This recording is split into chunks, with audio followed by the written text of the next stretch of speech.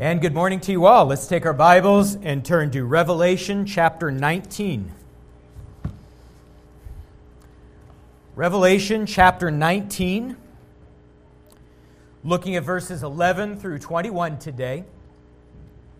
And if you're using one of the Bibles that we provide under the seats, you will find this on page 1040. I've entitled today's message, The Return of the King. We'll begin with a word of prayer, and then we will study this text together. Let's bow now. Lord, we do thank you for this precious day, for these few precious hours when we can gather as a church family and worship you. We thank you for the gift of your word, and we pray that as we consider this very important passage from Revelation, you would help us to be able to see in our mind's eye the images that are described here in the text, and help us, Lord, to build our anticipation for this great day. Help us, Lord, to prepare ourselves for that day. Lord, be glorified in the time that we spend in your word today, and we pray these things in Jesus' name. Amen. All right, so Revelation began with these unforgettable words. Behold, he is coming with the clouds, and every eye shall see him, even those who pierced him. And all the tribes of the earth will wail on account of him. In other words, friends, there is a great day coming. A day in which our Lord Jesus Christ, true God and true man, two natures united together in the one person, when this being will step off his earthly throne, he will break through the clouds, and he will make his return trip to the earth. And on that day, he will do for his people what they could not do for themselves. He will conquer their greatest enemy, the devil, along with all of the devil's hosts. He will destroy the beast and all who bore his mark. He will vanquish sin and death and sorrow. He will wipe away all of the dark kingdoms of the earth, and he will inaugurate his own kingdom of righteousness. And the whole book of Revelation is dedicated to this great theme. Revelation even lays out the sequence of events which will lead us from where we are now to that coming kingdom. The book explained that first, Christ will remove his church from the earth by resurrection and translation. Then he will pour out God's righteous judgments on the world of unbelief. And finally, Christ will descend from heaven with his church to begin his righteous rule. And friends, after 32 sermons from the book of Revelation, we have finally reached that final climactic event. This is the week. This is the text. This passage gives us a glimpse both of the glory and of the terror of that coming day. Glory for Christ's church, terror for Christ's enemies. We're going to study the entire passage together, beginning with verse 11. Please listen as I read. The Apostle John is the writer. He writes, "Then I saw heaven opened, and behold, a white horse. And the one sitting on it is called Faithful and True. And in righteousness he judges and makes war." Okay, let's take this verse one statement at a time, beginning with Christ's initial appearance in the clouds. It says that Christ is going to emerge from a heavenly portal. John writes, "I saw heaven opened." Now you understand that heaven has been our Lord's home since the end of his first advent. It's where he resides right now, even as I speak to you. And there in heaven, our Lord dwells in unimaginable glory. He is robed in all of his post-resurrection splendor. He is being worshiped day and night by angels and saints. He is basking in the love of his Father and in the joy of the Holy Spirit. And he is just waiting there. He is waiting for his Father's signal so that he will know it's time to make his descent. Friends, the moment his Father gives him that signal, he will step off that heavenly throne. He will walk through that portal, and he will break through the clouds, make his descent, and claim his kingdom. And it will be unlike anything the world has ever witnessed before. Matthew 24 describes it this way: the sun will be darkened, and the moon will not give its light. And the stars will fall from heaven, and the powers of the heavens will be shaken, and then will appear in heaven the sign of the Son of Man. And they will see him coming on the clouds of heaven with power and great glory.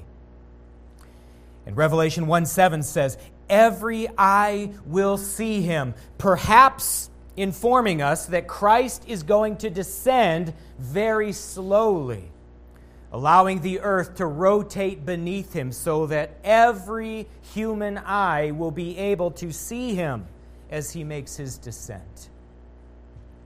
He's coming in the clouds, and every eye will see him. And all the tribes of the earth will wail on account of him. Now, why will the nations wail at his sight? Well, behold his posture, next part of verse 11. John writes, I saw heaven open, and behold, a white horse. And Christ will be seated on that horse. Here's why the nations will wail when they see the appearing of Christ. It's because he's not going to be on the back of a donkey like he was at the first advent. Remember, a donkey is a beast that a king would ride when he's on a mission of peace. Nothing threatening about a donkey. That's how Christ rode into Jerusalem at his triumphal entry on his first advent. But the next time he comes, he'll be riding a different animal altogether. He'll be riding a white horse, which is to say a war horse, the kind of horse that a king would ride. So all the nations of the earth will wail because they will understand he's not coming back on a mission of peace. He's coming to fight, and he's coming to win. He's coming to claim his kingdom. The nations will know that this means the long rebellion is finally over. They will have no chance of prevailing over this mighty being. And so I say, what a terrible day it will be for the enemies of Christ to see this being robed in his splendor, riding on his war horse, breaking through heaven itself, coming toward them and realizing there is nothing they can do to stop him. But friends, what a glorious day for the people of God as they see all of those promises that they have been clinging to for generation after generation, all of those promises finally being fulfilled. Their vindication finally coming. The kingdom they have prayed for finally coming. In fact, we noticed Christ's titles here in the next part of verse 11. It says the one sitting on that horse is called Faithful and True. You see, terror for Christ's enemies, glory for Christ's people. As he rides, he's called the Faithful One. See, ever since humanity's fall into sin, God has been promising his people that one day all that's wrong with the world will be made right. He's been promising a great reversal of sin's curse. He's been promising the end of sin and death. He's been promising the end of the devil's reign and all those who follow him. And here, as Christ makes his return on the back of that war horse, we have a promise kept. We have 1,000 promises kept. And so he is called faithful. And he's called true because, you see, the annals of world history are filled with men and women who have claimed to be messiahs. Men and women who have promised that they can bring utopia if only we will give them enough power to do so. But what has the result always been? It's been more tyranny, more death, more destruction, more human misery. But here, friends, we have the true Messiah, the Son of God himself. And when he comes, he will reverse the curse. He will be the one who cannot fail. This is reinforced at the end of verse 11. It says, "And in righteousness he judges and makes war." You see, from his coming onward, there will be no more miscarriages of justice. Every decision will be right, perfectly in accord with the spotless character of God himself. This is what we have to look forward to, my friends. And if you ever have any doubt about Christ's resolve in bringing this to pass, just look into his eyes, verse 12. It says, "His eyes are like a flame of fire." This speaks to our Lord's holy zeal, his absolute commitment to righteousness. It speaks to his complete opposition to all the forces of evil. If you doubt that he means business, just look at those bright, burning eyes and know that he has the power and the zeal to bring this to pass. And then look at what lies on his head. Second part of verse 12. It says, "On his head are many diadems." Now, a diadem is a crown worn by a king. And Christ will wear many crowns when he returns because he is the King of kings and the Lord of lords. There's no authority higher than Christ, which means there will be no one able to oppose Christ when he comes again. And then the last part of verse 12, it says, "And he has a name written that no one knows but himself." Now this speaks to our Lord's privileged position. You see, the Lord Jesus Christ knows everything about you and me. He knows it all. He knows our actions, our thoughts. He knows our motivations. Everything that we try to keep secret from others, he knows it all. Scriptures say that he pierces down into the very soul of a person. And yet you also understand that it does not work the other way around. We do not know all there is to know about Christ. We're finite. He is infinite. His glory is greater than our comprehension. And so he knows us, but we don't fully know him. He has a name that no one knows but himself. And friends, we will spend all eternity learning more and more about Christ, learning names that we never knew, learning facets of his character that we've not seen yet, not in its fullness. That will be life in the kingdom of God. And then we look at the first part of verse 13. We see as he returns, he is also covered in a robe. It says he's clothed in a robe or a cloak dipped in blood or soaked in blood. A cloak soaked in blood.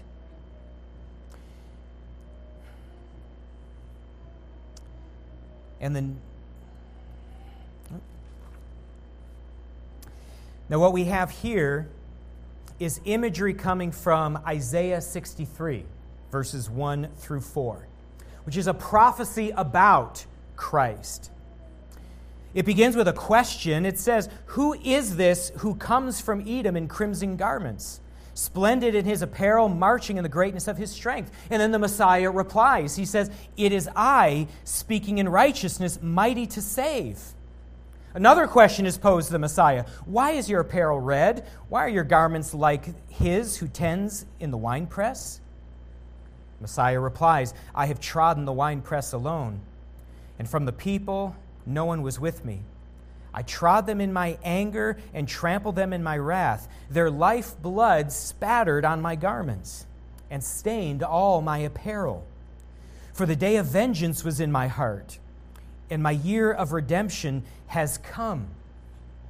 And so our Lord Jesus Christ is going to come through this heavenly portal. His eyes will be blazing with fire. He'll have many crowns upon his head, and he will have a robe that is soaked in blood. This robe will communicate that the day of vengeance has come. That long-promised day when all of God's enemies will have to meet their reckoning. And that cloak, that robe, will anticipate his total victory over all of his enemies.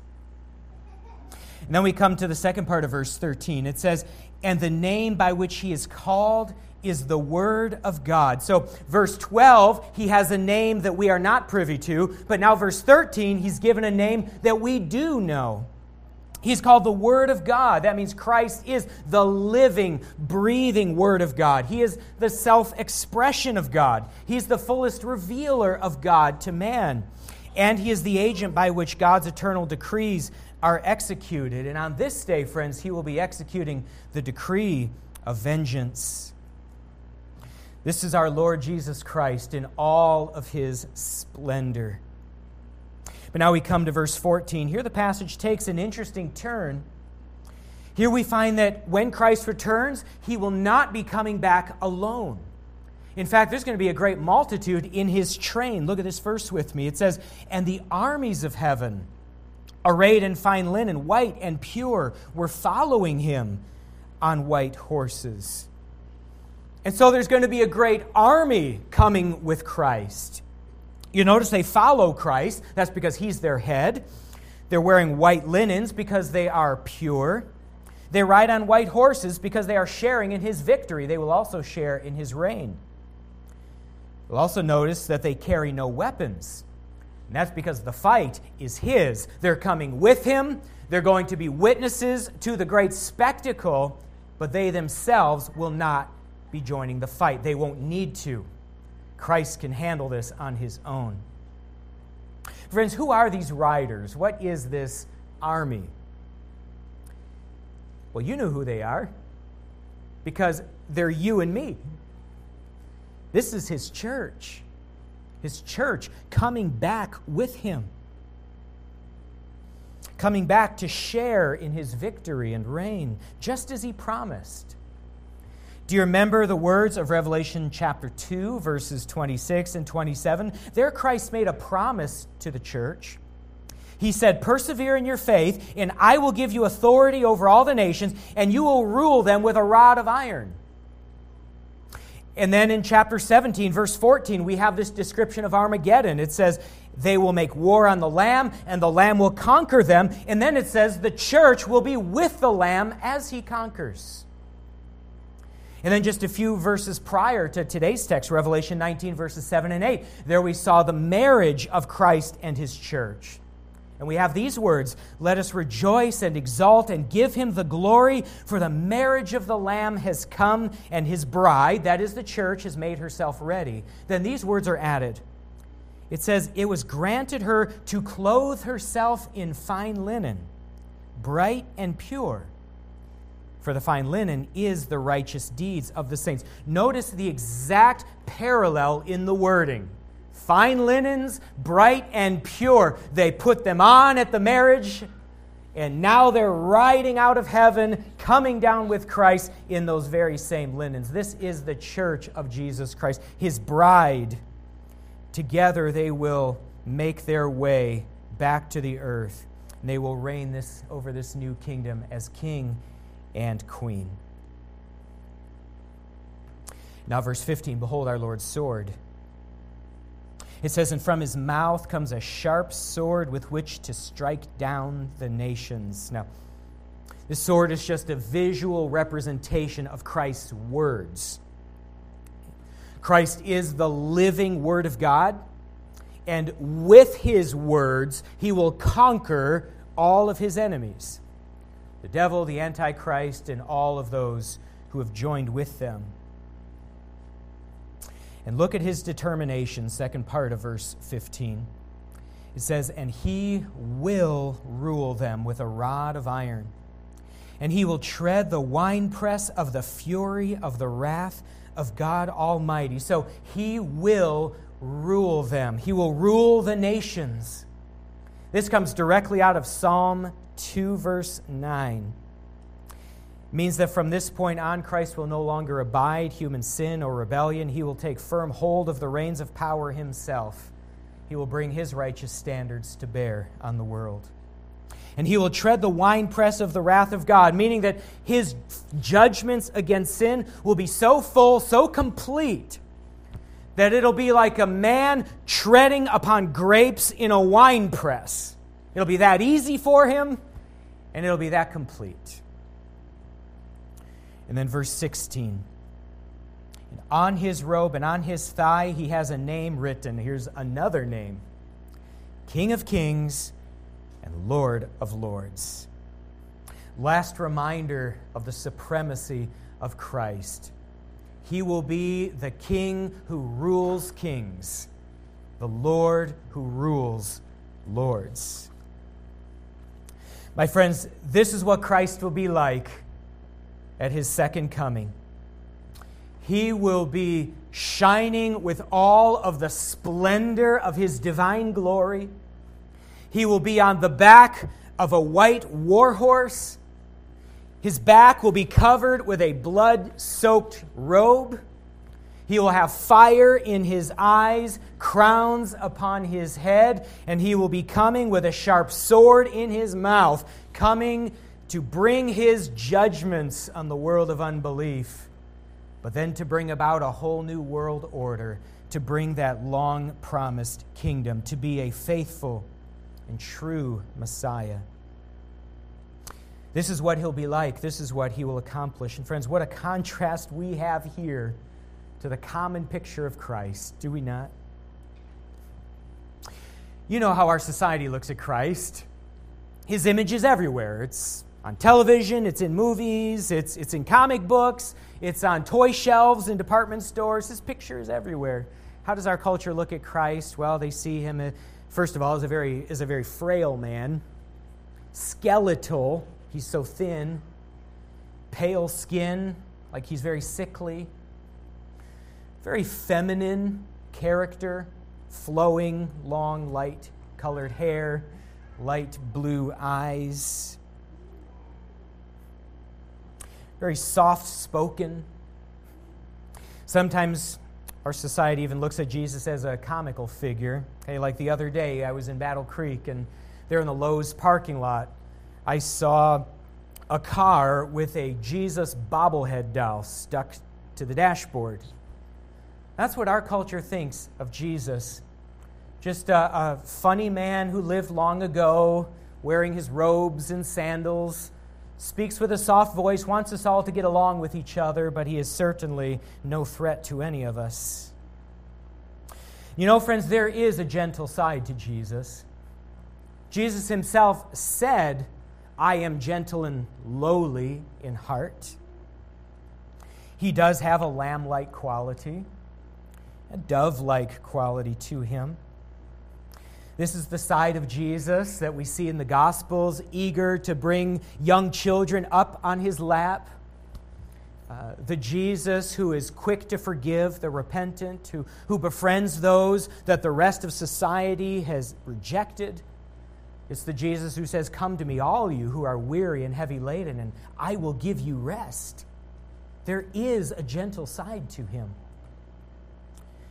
Yet, friends, we must not neglect this other side to Jesus, the one that we see here in Revelation 19. The warrior king Jesus, the one who wears crowns and holds a sword and rides on the back of a war horse, the one with fire in his eyes who's ready to conquer his enemies, to reign over a kingdom. We must not lose sight of this Jesus. Friends, we need to remember every part of Christ, because you and I need the whole Christ to live the whole Christian life. In times of grief and guilt, we need the merciful Christ. We need the Jesus with arms wide open, ready to receive us. We need the one who says, "Come to me and I will give you rest." But friends, in times that call for resolve, for courage, we need the other Christ. We need the mighty Christ. We need all of Christ for all of life. And so let's all work together to build a true biography of our Lord, the merciful and the mighty sides of him. Jesus, the one who receives sinners, and Jesus, the one who conquers his enemies. Let us have all of Christ for all of life. Now, very quickly, let us look at verses 17 through 21. This portion of our text explains the final fate of Antichrist and the false prophet and all who take their stand with them. First, verses 17 and 18, we see the proclamation of their end. John writes, "Then I saw an angel standing in standing in the sun. And with a loud voice he called to all the birds that fly directly overhead. The angel said, 'Come, gather for the great supper of God.'" Verse 18, "To eat the flesh of kings, the flesh of captains, the flesh of mighty men, the flesh of horses and their riders, and the flesh of all men, both free and slave, both small and great." Now, we have a purposeful parallel in this chapter. Remember, in last week's text, from this same chapter, we learned about the marriage supper of the Lamb. How one day all of God's people are going to be a part of this great celebratory feast, and there will be laughter and celebration, and there will be eating, and there will be joy. That's the destiny of all of God's people. But now at the end of the chapter, we have another supper. We see that the enemies of Christ will be that supper, fed upon by the birds of the air and the beasts of the field. This is a warning to all who would persist in their rejection of Christ. You will miss the marriage supper of the Lamb. You will become the supper of beasts. And then verses 19 through 21, we see the fulfillment of the warning. Verse 19 says, "And I saw the beast," remember that's the Antichrist, "and the kings of the earth," those are all the rulers who have allied with Antichrist, "with all of their armies, because they have gathered them to fight against Christ. They were gathered to make war against him who was seated on the horse and against his army." This is the battle of Armageddon. Antichrist and all of his allies gathering all the forces they have, arraying them in battle against the returning Christ. But then verse 20, we find their end. It says, "And the beast was captured, and with it the false prophet, who in its presence had done the signs by which he deceived those who had received the mark of the beast and those who worshipped its image. And these two were thrown alive into the lake of fire that burns with sulfur." That is, they were cast into hell. Verse 21, "And the rest," which is to say all of those armies that had gathered, "the rest were slain by the sword that came from the mouth of him who was seated on the horse. And the promise was fulfilled. All the birds were gorged with their flesh." Boy, what an anticlimactic ending to the Battle of Armageddon. Antichrist and the false prophet in all of their allies, in all of their armies, all arrayed together in battle against the Son of God. And how does the battle end? Not a single fire shot. Christ speaks, and they're all flattened. That's the end of the battle. The sword that comes out of his mouth and slays all of the armies is just his speech. That'll be the end of it all.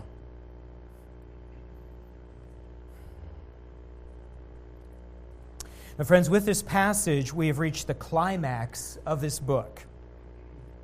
This passage is an invitation for us all to consider our own relation to Christ. So, which army do you belong to? Do you belong to the army that will ride with Christ at his coming? Or do you belong to the army that will wage war against Christ when he comes? Which army do you belong to? What is your relation to Christ? My friends, this passage gives us a motivation to come to Christ in repentance and faith, to throw down our weapons of war against him and to embrace him as our king. You know, Jesus is a good king. He's the kind of king that you would want to be ruled by. He's a king who is prepared to forgive all of your sins, to receive you into his own household. He is the king ready to give you all of heaven's glories and then a kingdom that will last forever and ever. So won't you come to him? Won't you confess your sins to Him? Express your repudiation of those sins. Embrace Christ as your Lord. Become a part of this glorious heavenly army, this bride which will accompany Him at His return. Don't be left with the others. Don't be among those who will face the terrible judgments of the returning Christ. But you know, for the people of God, this passage does something else. It also inspires our hope. It inspires our hope. You see, friends, what this passage means is that it doesn't really matter if the darkness is presently winning in the world. It doesn't matter. I know times seem dark. Every time you turn on the news or you flip through your feed, you see dark story after dark story. It can sometimes become overwhelming. But understand, just because the darkness is winning today does not mean it's going to win forever. Because in the end, Christ is going to come. And He's going to have the victory. He's going to bring an end to all of the darkness, and there will be nothing left but His light. There will be life and joy and glory when He comes. And all that's wrong with the world is going to come to an end one day. Let this passage give you hope. Let it also give you courage as you face the trials of the present. Remember that whatever trials you're going through today, they are momentary, but this will be forever. The day is coming when all sorrows will disappear. Live like you believe that. Live like the trials of today are just a light and momentary affliction we must endure to get to that great glory. Live like you believe this text. And now let's pray together as we close. Lord, we thank You for this text, and we pray that You would help us to find here a motivation to be rightly related to You, to claim You as our Lord and as our Savior. Help us to look at this text and find hope. And help us to find courage here so that we can stand in our day knowing that we are on the winning side. And Lord, we pray that You would hasten the day of Your coming. We pray these things in Jesus' name. Amen.